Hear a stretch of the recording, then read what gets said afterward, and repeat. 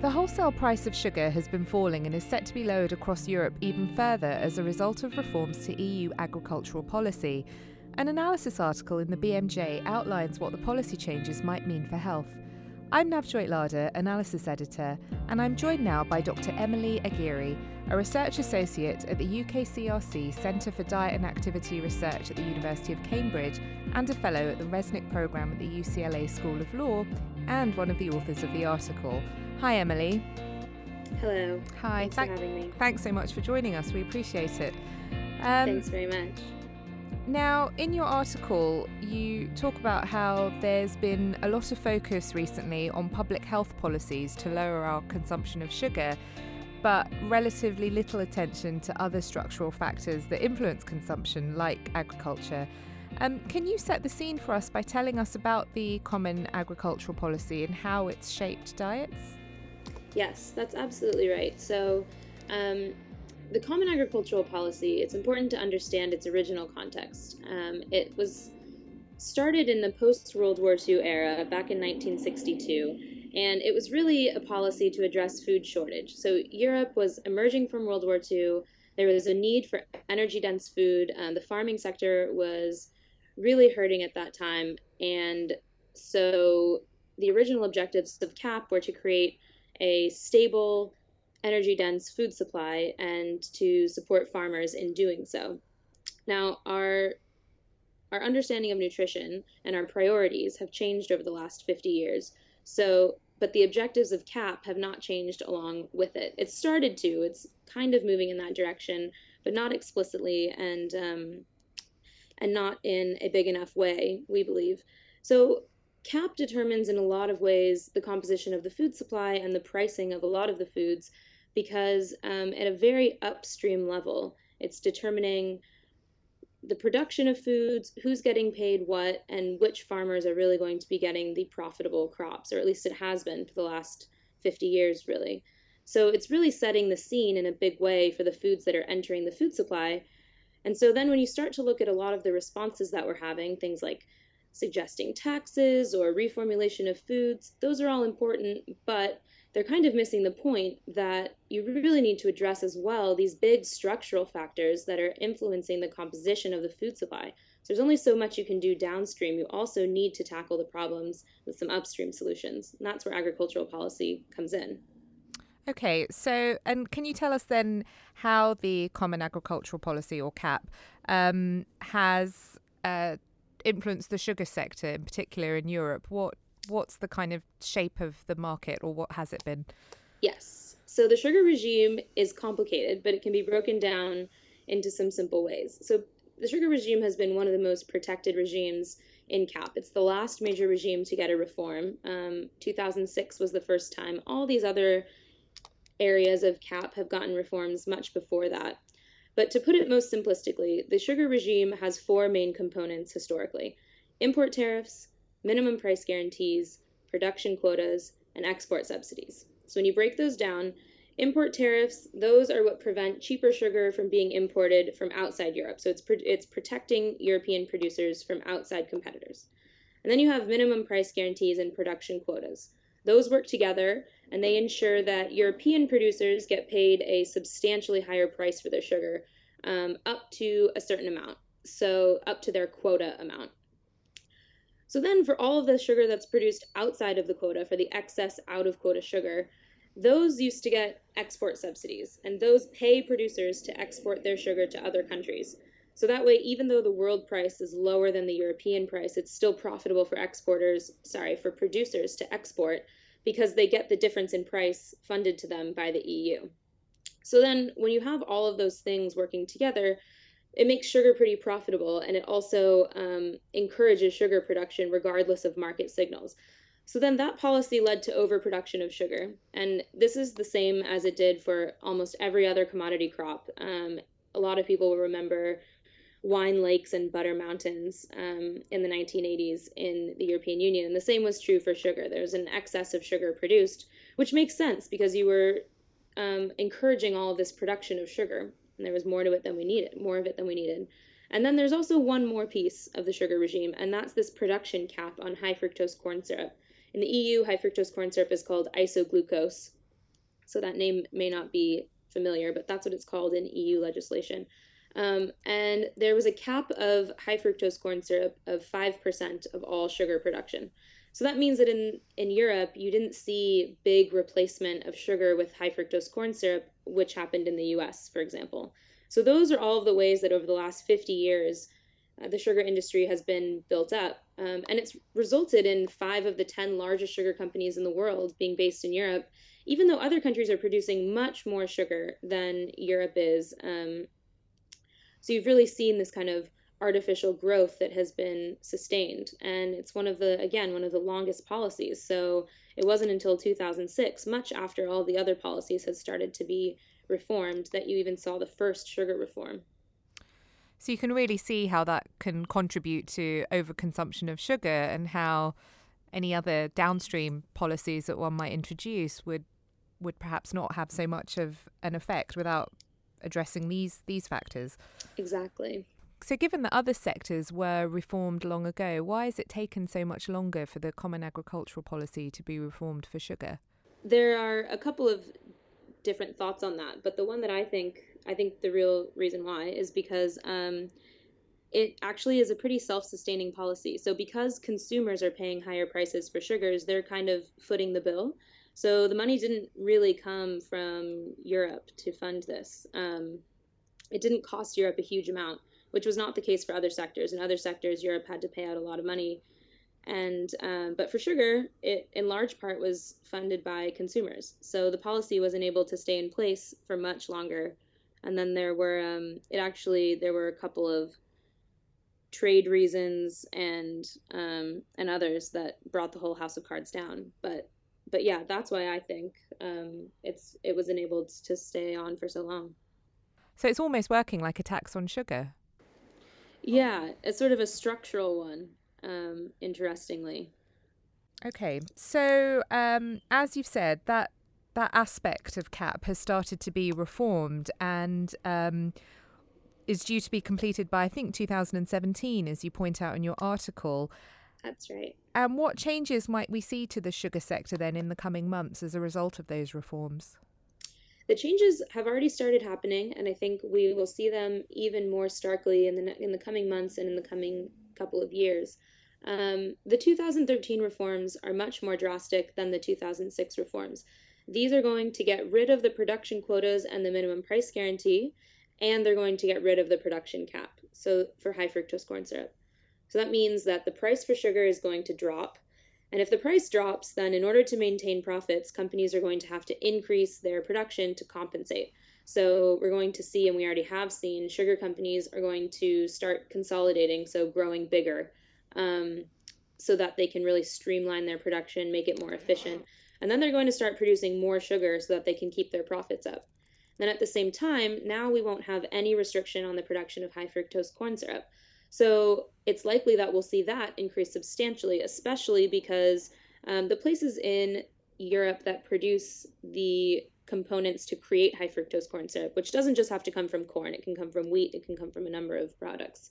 Those grow in different places than sugar beet, which is what European sugar is derived from.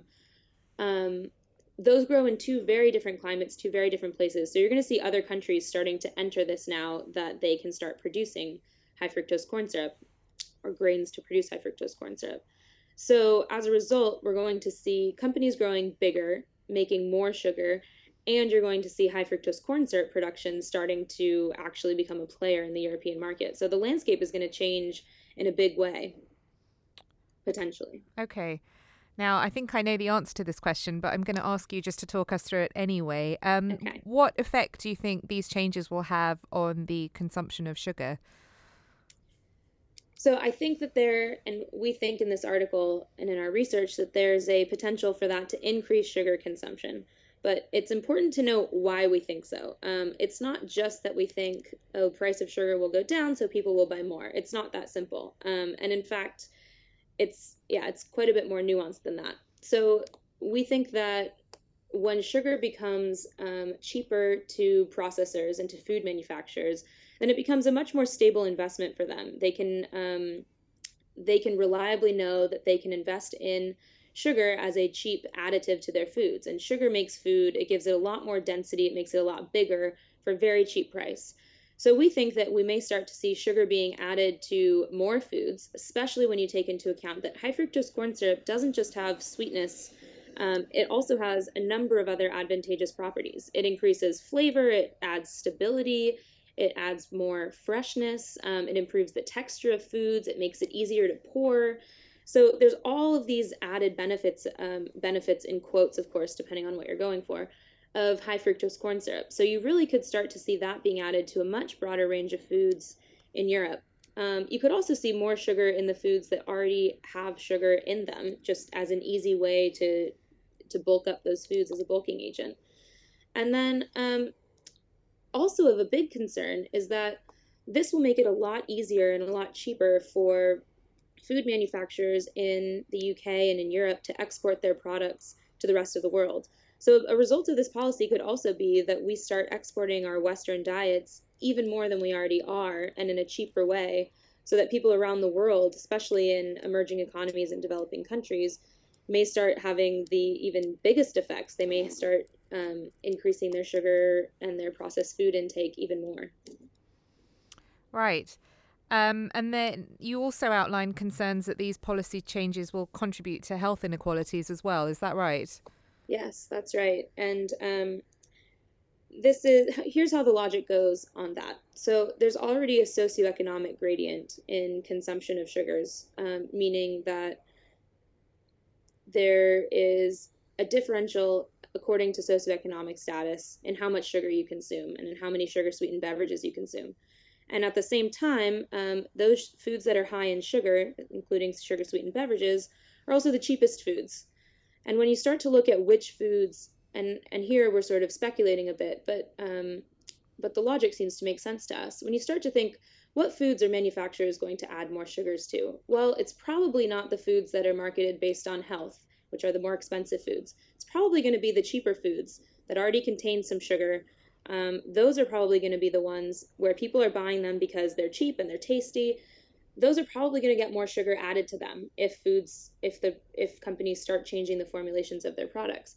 And so if those lower socioeconomic statuses are consuming those foods, then it could be that this reform, if it does change the composition of them, will impact on the lower socioeconomic statuses more so than the higher ones. So you may see a disproportionate effect on this, and sugar consumption might not go up across the board. It might be very much socioeconomically tied. Okay. Can we talk a bit more about high fructose corn syrup, or isoglucose, as you said it was called here in Europe?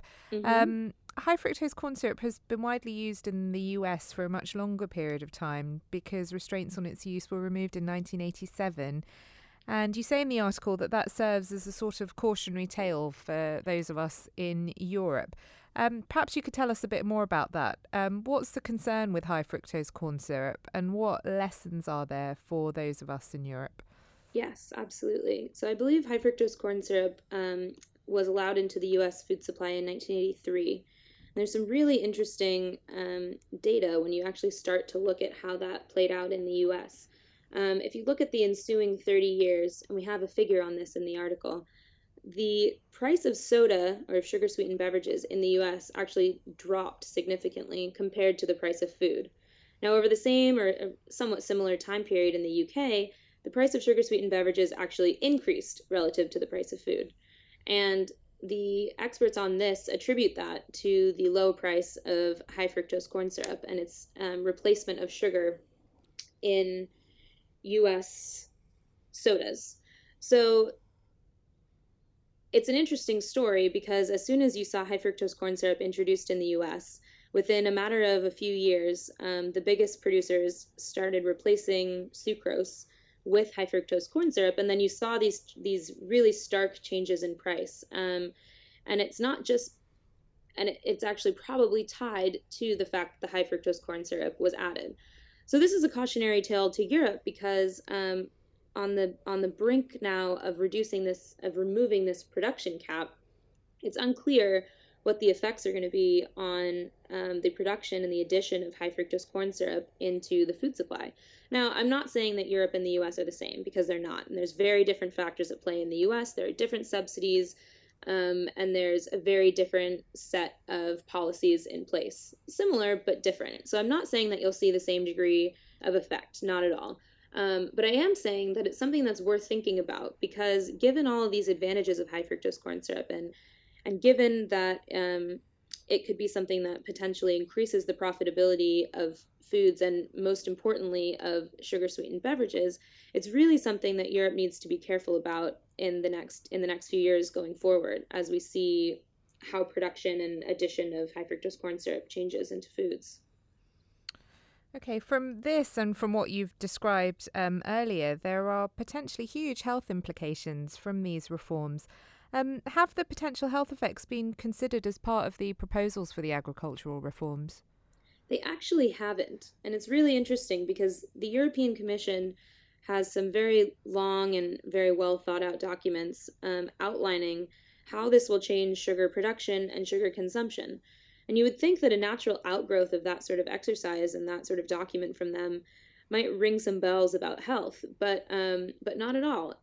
There really hasn't been any consideration of health as this policy in particular has been reformed. And now I'll bracket that by saying there have been mentions of health recently in CAP in other areas. So it's not as though CAP is all bad and it's moving in the right direction.